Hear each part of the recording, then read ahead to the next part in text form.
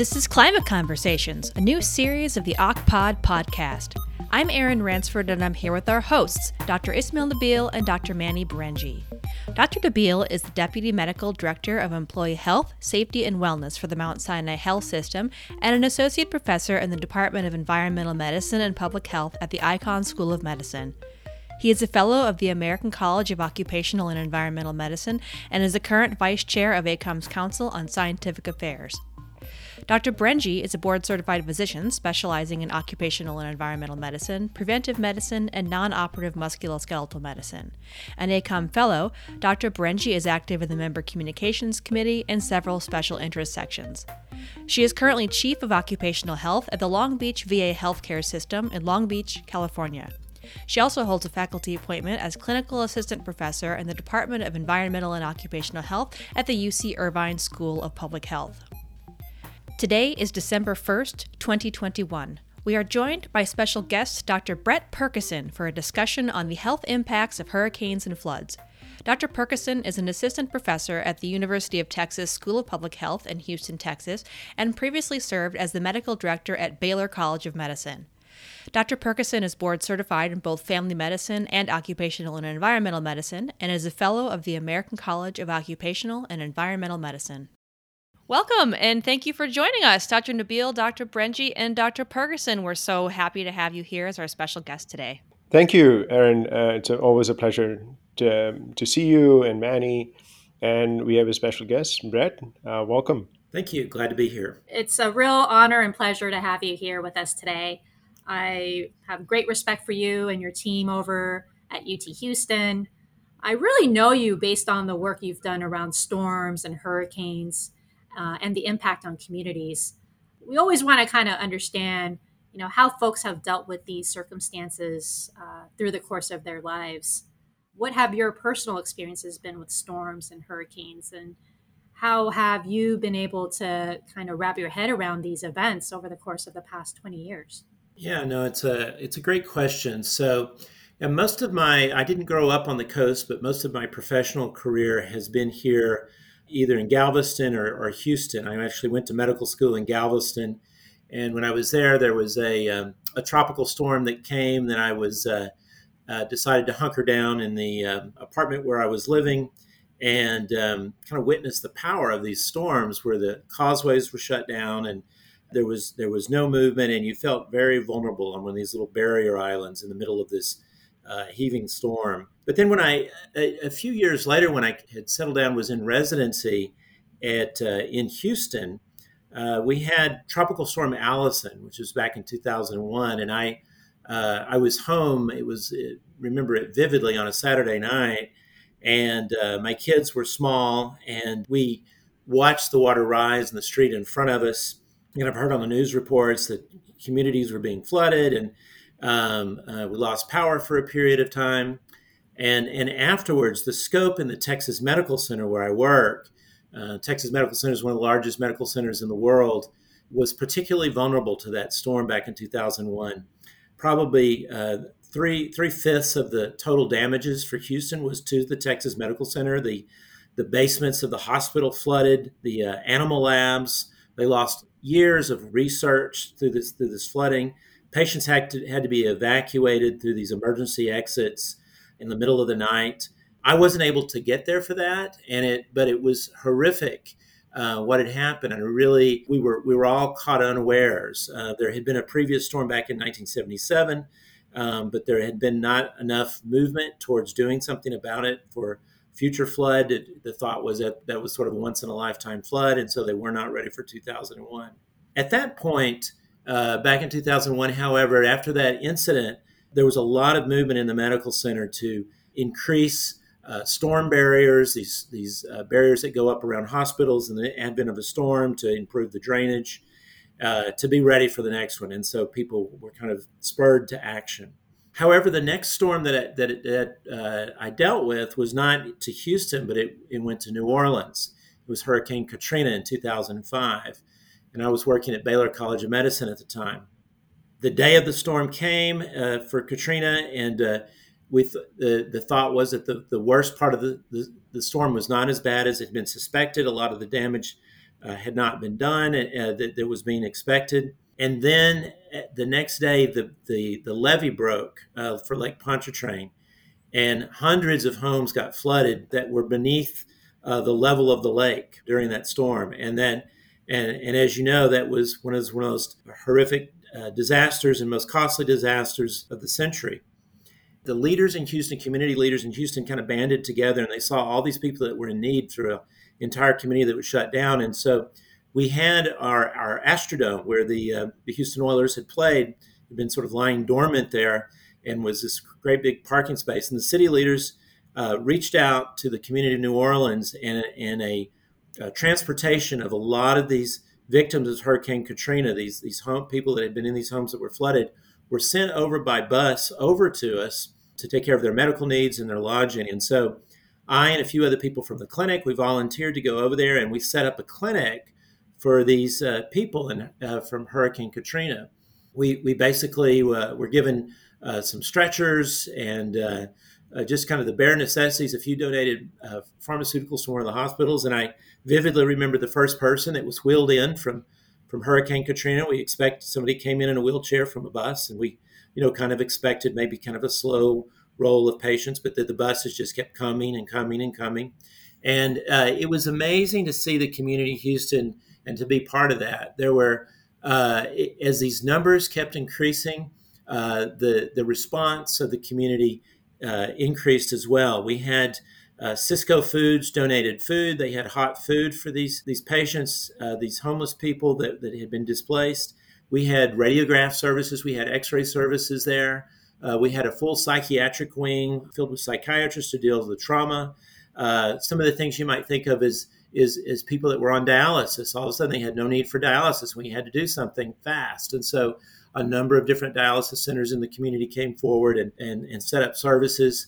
Really came together. Just everything that we needed, we developed. We had housing over in the Reliance Stadium that we were being shipped patients over to, and that was really before electronic health records were really fully developed. And so we developed a charting system to kind of keep up with patients and follow them. And so it was an amazing moment that when people kind of reacted, but it was also made me aware of just how vulnerable we were on the Gulf Coast.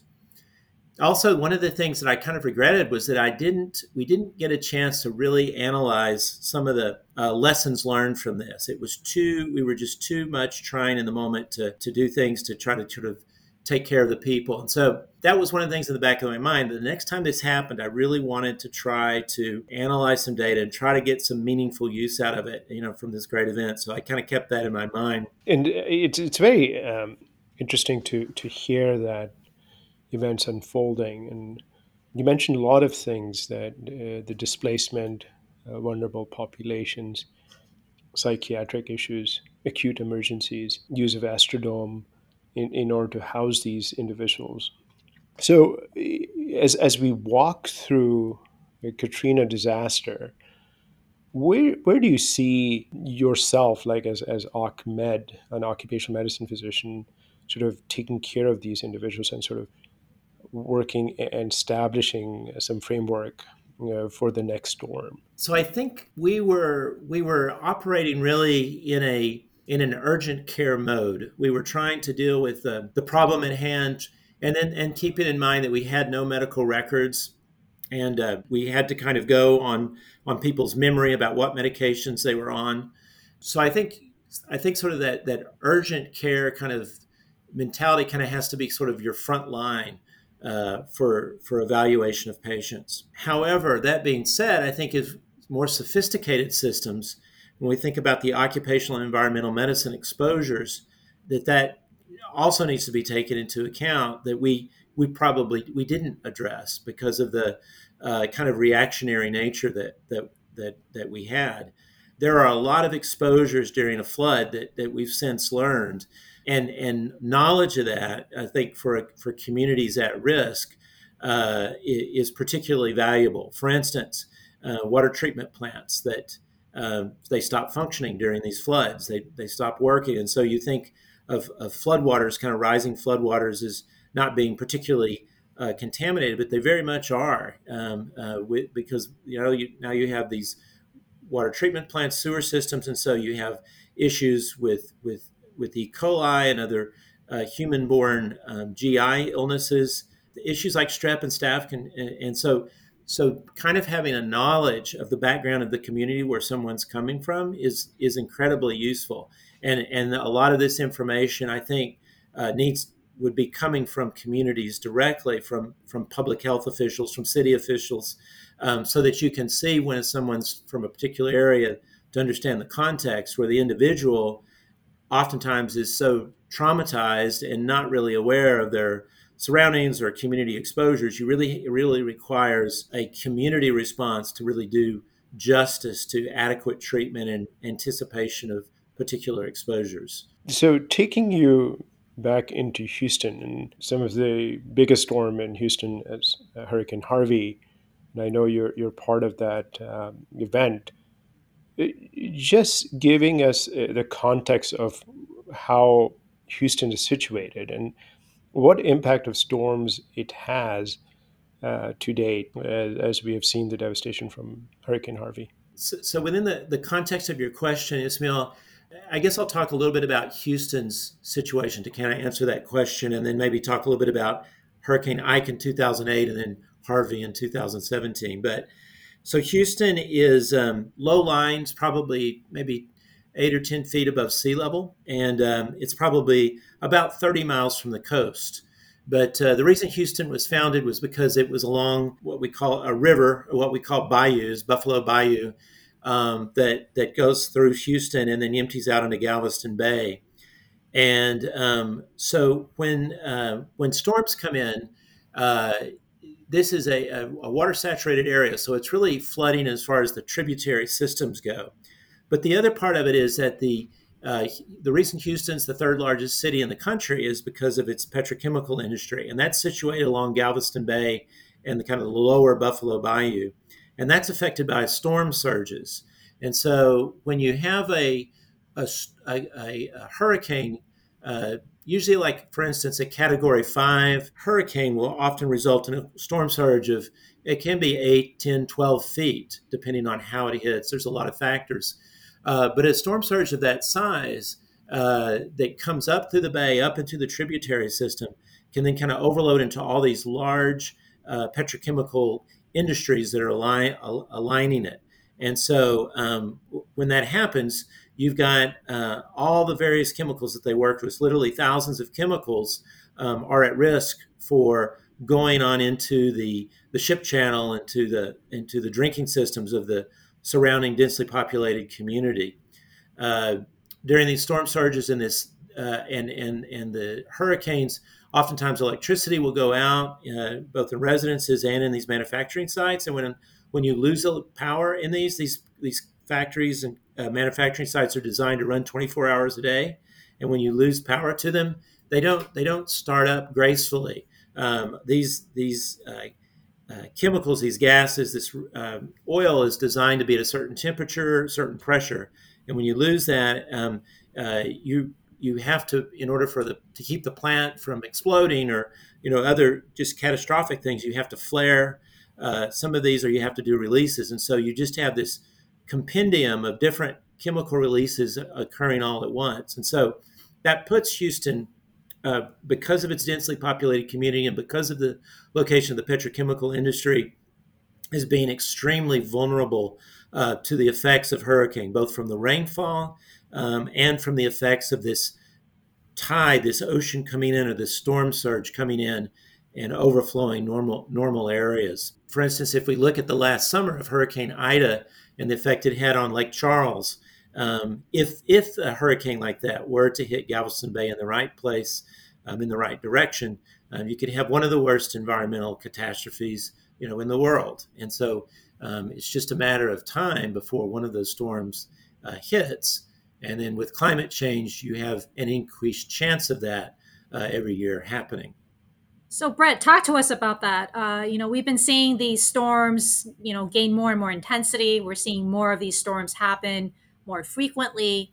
At least in your professional life, living in the Gulf Coast area, what is your take about what the future holds? If there is no mitigation of greenhouse gas emissions, if there's no real concerted effort to really bring all the stakeholders together from the petrochemical industries and other industries. What do you see the future of the Gulf Coast being in terms of these storms? Do you think these are going to get worse and worse? Do you think it's going to plateau? Yeah, so I mean, I think realistically, regardless of how fast we're able to mitigate these CO2 emissions, that we're going to have to change how we do business. That the I think that as sea level rises, and every indication shows that this is increasing at an increasing rate, probably more so than a lot of projections were, that we're going to have a relocation of actual of these petrochemical sites. I think it's extremely important that they relocate away from the Buffalo Bayou area, and that they spend the money to protect themselves from these storm surges, to protect these from these environmental catastrophes. There's discussion of having a system of dikes outside of Galveston along the Gulf Shore to prevent storm surges. And so that will help, and I think that's going to be necessary. When you put a system of dikes like that out there, it's going to have environmental consequences. It'll affect the oyster industry, the fish, the whole ecosystem of the area. But I think it's the lesser of two evils, that we'll have to have something to help protect against these effects. And so the less efficient we are at decreasing CO2 emissions, the less effective those changes will be. And I think we've all seen the projections of what ocean level rise can do in the next, say, 80 years by 2100. If the Greenland ice sheet melts, we're talking the sea level rises of 50, 100 feet. Then if no change is done, then the entire Houston area will have to be evacuated. It won't be inhabitable. Certainly won't be the industrial complex that it is today. So, talking about hurricane impact, I know that your group has noticed a change in respiratory issues, particularly in at-risk communities. What do we expect after the hurricane? So, if you fast forward to 2017, when Hurricane Harvey occurred, fortunately, my house has not been flooded during any of these storms, but we got within a couple of inches of being flooded, and the people 6 houses down from me were flooded.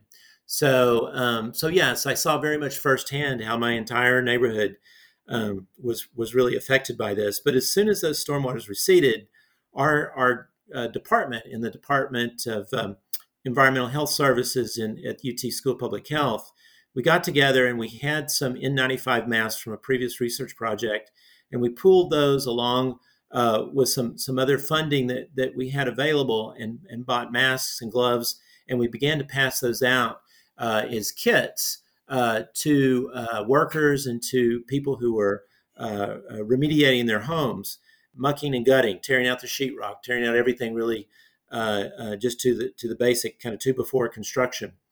And so one of the things that was really impressed on me was, again, almost this organic development of volunteer networks, of churches and community organizations and volunteer groups from across the country came and assembled, and they set up these distribution sites across the country. And so we kind of piggybacked onto them, and just by word of mouth, and we were able to distribute these at about 30 different sites across the city. And so we were kind of aware of the just the impact. It was hot. People didn't have any water. They didn't have any food, and they were very grateful for these masks.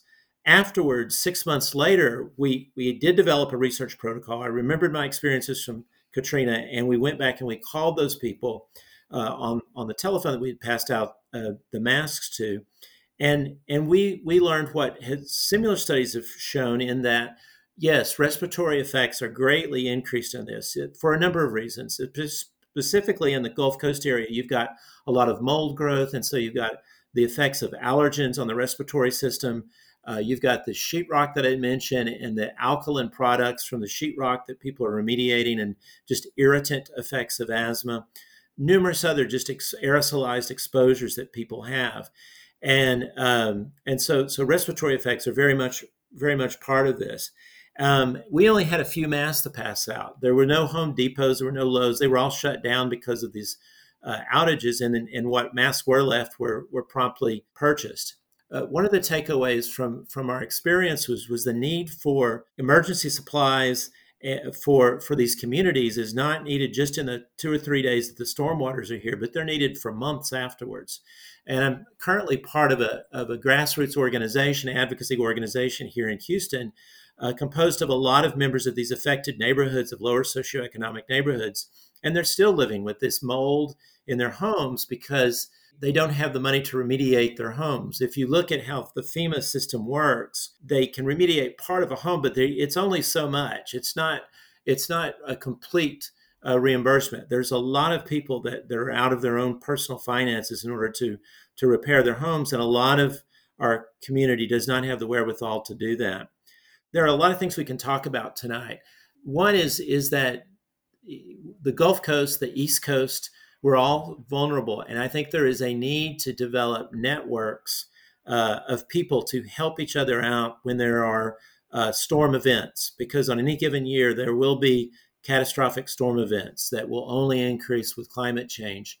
And just like Houston helped out New Orleans, I think that we needed this system, this buddy system, to assume that you will have kind of communities that are intact, only 30 or 40 miles away, and they need to have the ability to house communities that are affected in terms of supplies, in terms of housing, shelter, just sort of basic necessities, and then to be able to kind of sustain that.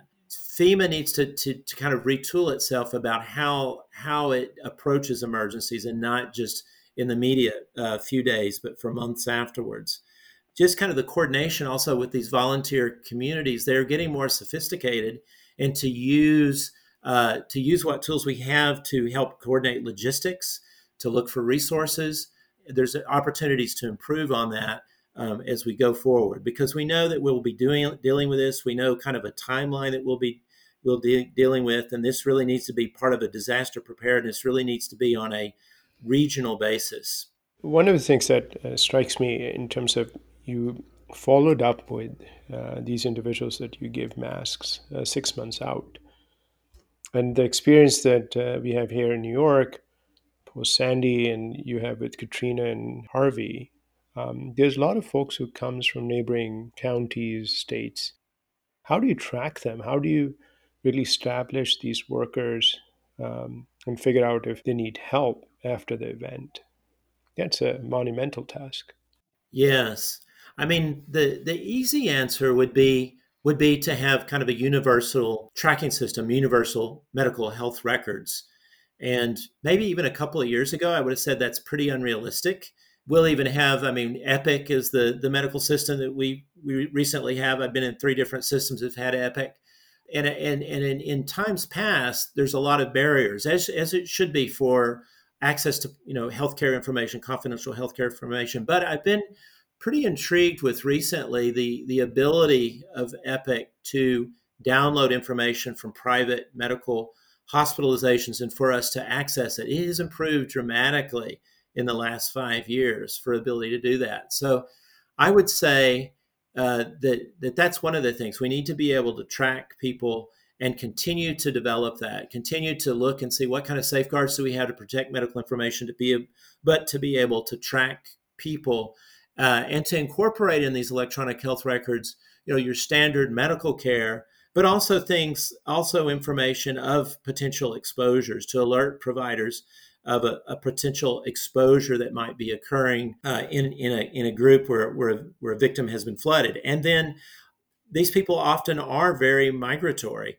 They might stop off in Houston for care for a few days, and then they may go on up to a relative that lives up in Arkansas. And so to be able to track that, I think is something that we really kind of need to be able to work towards. Tracking it in terms of care for the individual, but also understanding to what degree of resources that we truly do need for a displaced population.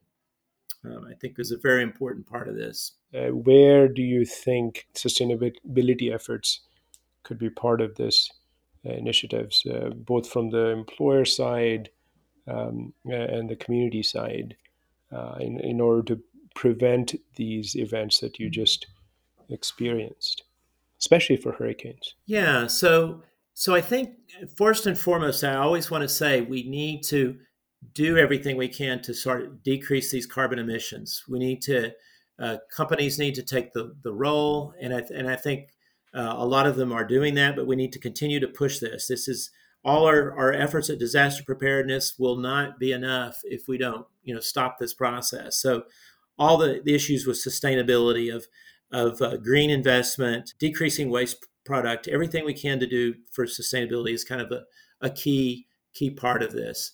And then second, acknowledging that disasters are going to occur, unprecedented disasters, flooding disasters, and I think the role of the employer really can be one of really making disaster preparedness part of their general operations. And so things like having supplies for their employees and for their families, of stockpiling masks, providing safe shelter in the advent of a storm, working with healthcare contracts for their health insurance to be able to provide for mental health care in the advent of these storms, and for financial resources, easy financial loans to take place. That all needs to be part of a kind of human resources package that needs to be available.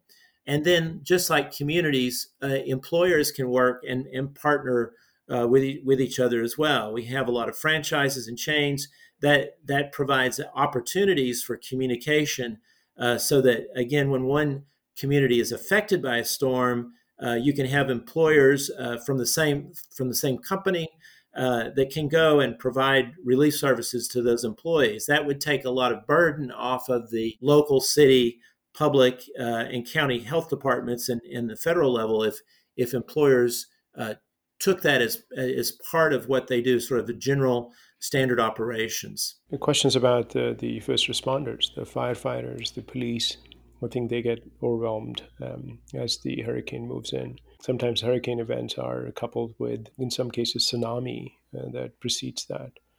How do you see a role of occupational medicine physician taking the charge and helping the city and community in these events, and overseeing the deployment as well as the care of these individuals who've been impacted? I think, sort of the pre-storm planning, the role of the occupational medicine doctor is really to provide advice to operations, to constantly kind of beat the drum of decreasing carbon emissions in sustainable practices.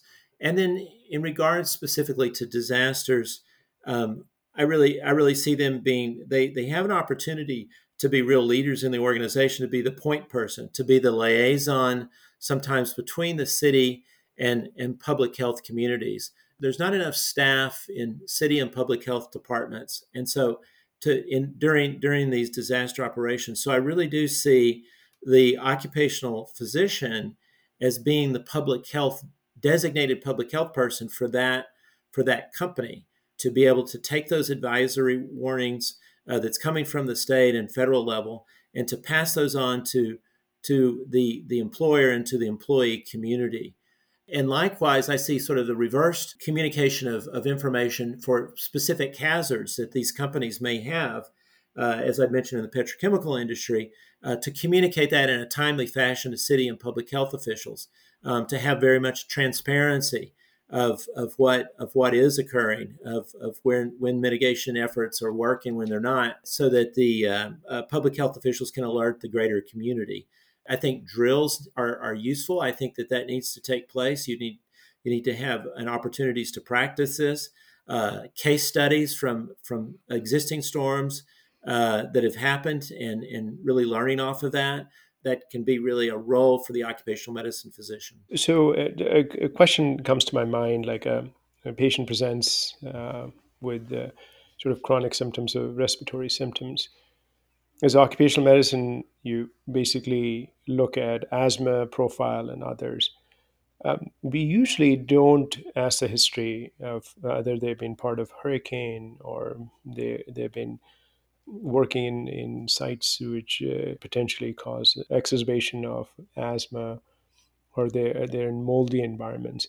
How do you take a history? How do you assess the patient who's been impacted by the storm? What are the things that you're looking for in the history and physical exam that can connect the dots? I think that's right. I think in the aftermath of a storm, 2 or 3 days afterwards, it's probably pretty easy. There was this happened. They got this exposure. Now they have symptoms because it's a dramatic event that really changed what they were doing. But I think the further out you go, the more easier it might be to miss this. And so, or particularly as people do move, and so you want to get a history of just simple questions about where have you lived previously in the last 6 months, in the last 12 months. Has anything occurred differently? Very open-ended questions to try to sort of elicit a response for looking, is there a change in the environment or in the home environment? I think specifically once learn that if a person has been through one of these traumatic events, really kind of drilling down to where are you at in your home repair. If this is somebody that had their home flooded, because a home that just had water on the floors has a lot different exposures than a home where you had 3 or 4 feet of flooding. You've got much more chance for mold development to occur in your house, to be behind the walls, where maybe it's not even that obvious. Maybe they just tore out the sheetrock, but they didn't really tear out all the areas that might have gotten damp, and so they're getting kind of this insidious exposure to the mold. Mental health, financial health, really asking about how are you doing financially, trying to tap into depression, anxiety, PTSD. Particularly in my own neighborhood, people had been exposed to 3 or 4 different floods in a 2-year period, and so they've been flooded repeatedly. And so, if you're looking at why is somebody having anxiety attacks, or why are they suddenly depressed, or maybe not performing well at their job, kind of dialing back and kind of getting a history, a financial history, like how were they affected during these storms. And so all of those things can kind of come together. I think sometimes people's financial health is overlooked. We sort of by nature don't want to inquire into people's finances, but it was interesting. After I gave one of my Harvey presentations to the Texas Medical Association, I had a older gentleman, come up to me after the presentation, who was an older family practitioner in Rockport, Texas, which is just south of Houston, where Hurricane Harvey hit. And he said, no one realizes it, but you need to come down to Rockport and interview these people. Like, these people, their homes are built, they're restored, but they've all spent their life savings doing it, trying to do that. And they are stressed out, and they're barely able to kind of hold it together. So it's in some of those cases, it's not quite as dramatic. Everything may look okay on the outside, but internally, some of our support structures are not holding together as well. So just to expand on that, Brett, you mentioned financial health, and that's part of financial well-being. And clearly a lot of these folks have had cumulative exposures to multiple storms on end. When you see this patient in your clinic and you're trying to assess their financial status and you feel that they are in need of help, do you actually have a Rolodex of professionals or groups of individuals that you can refer these folks to? Because I think that's the main step. I mean, as clinicians, as occupational medicine, environmental medicine physicians, we can identify the pain points. Clearly, the financial bit is a pain point, but what do we do with that information? And I think, trying to develop some type of strategic framework for our fellow colleagues to be able to direct these individuals to the right places. A lot of times there can be community resources, there could be state resources. I mean, I'm just thinking outside the box here, but do you think there might be a role for public-private partnerships to be able to help these individuals, secure those loans that they need to be able to make those renovations and those remediations to their homes. What do you think the future holds for these people? I'll answer your question first by putting on my occupational medicine cap. And so, I didn't mention it the first in background. I've done residencies in family medicine and occupational environmental medicine. So I've done both throughout my career. So I worked for 5 years at one of the large petrochemical companies here in both manufacturing at the refinery and in corporate setting and research settings. And there was a system in place with the company that in the event of a natural disaster, or even if you had, say, for instance, somebody, if there was an accident, a fatality at work, well, they had a clause in their insurance as part of their insurance program where there was a psychology group, a psychiatric practice that would bring in a group of psychologists that would set up in our clinic to provide services, counseling services to employees in the 2 or 3 days afterwards. And you didn't have to make an appointment. You just showed up in our clinic. It was, there was no copay or any of that stuff. It was all part of it. And they just provided resources that they were there. And then the other part of it was human resources. HR had a program where there were some short-term, low interest or no interest financial loans that was available to employees in the aftermath of Hurricane Ike, which I was working for at the time. So those are very tangible plans that can be built into an employer that the occupational medicine physician can be part of that negotiation. I think sometimes we don't want to get involved in the negotiation of health insurance, or we're not invited to. But I think this is an opportunity. This very much determines how well your staff deals with this stuff. Because in the event that your community is affected by a storm, these employees are required to be at work to deal with the disasters, the issues that are occurring there at the workplace. While at the same time, their own home may be flooded and they're dealing with their family members. It's a problem. And so we need some short-term resources like that. And we can build into that. That is doable. I think, we have to realize that insurance is an employer, a large employer can dictate the terms. And insurance people probably, they're looking for leads. They want to be effective, providers too. So there's that part of it. And then I think, if in sort of a more primary care mode, that in general, the Blue Cross Blue Shield, United Healthcare, that needs to be part of it. We need to get them involved in part of the discussion. And they very much can provide a similar model to the general community that's not necessarily tied to an employer negotiating a special deal, because that's only, large companies can only do that. But for smaller companies or people that are self-employed, that should be possible too. I mean, at least the options to do that. Catastrophic insurance should include catastrophic mental health care and financial resources to do that. I know those things are not cheap, but they're really necessary. And in the long run, if they deal with them up front, you will have less morbidity and costs in the long run. Thank you, Brett. It's been a pleasure having you on. And I hope that we conclude this looking to the future, more optimistic. And I think we have the tools and really the abilities to take care of these individuals. Thank you. Thanks, Brett. Thank you. Thanks, everybody. Thank you for joining us.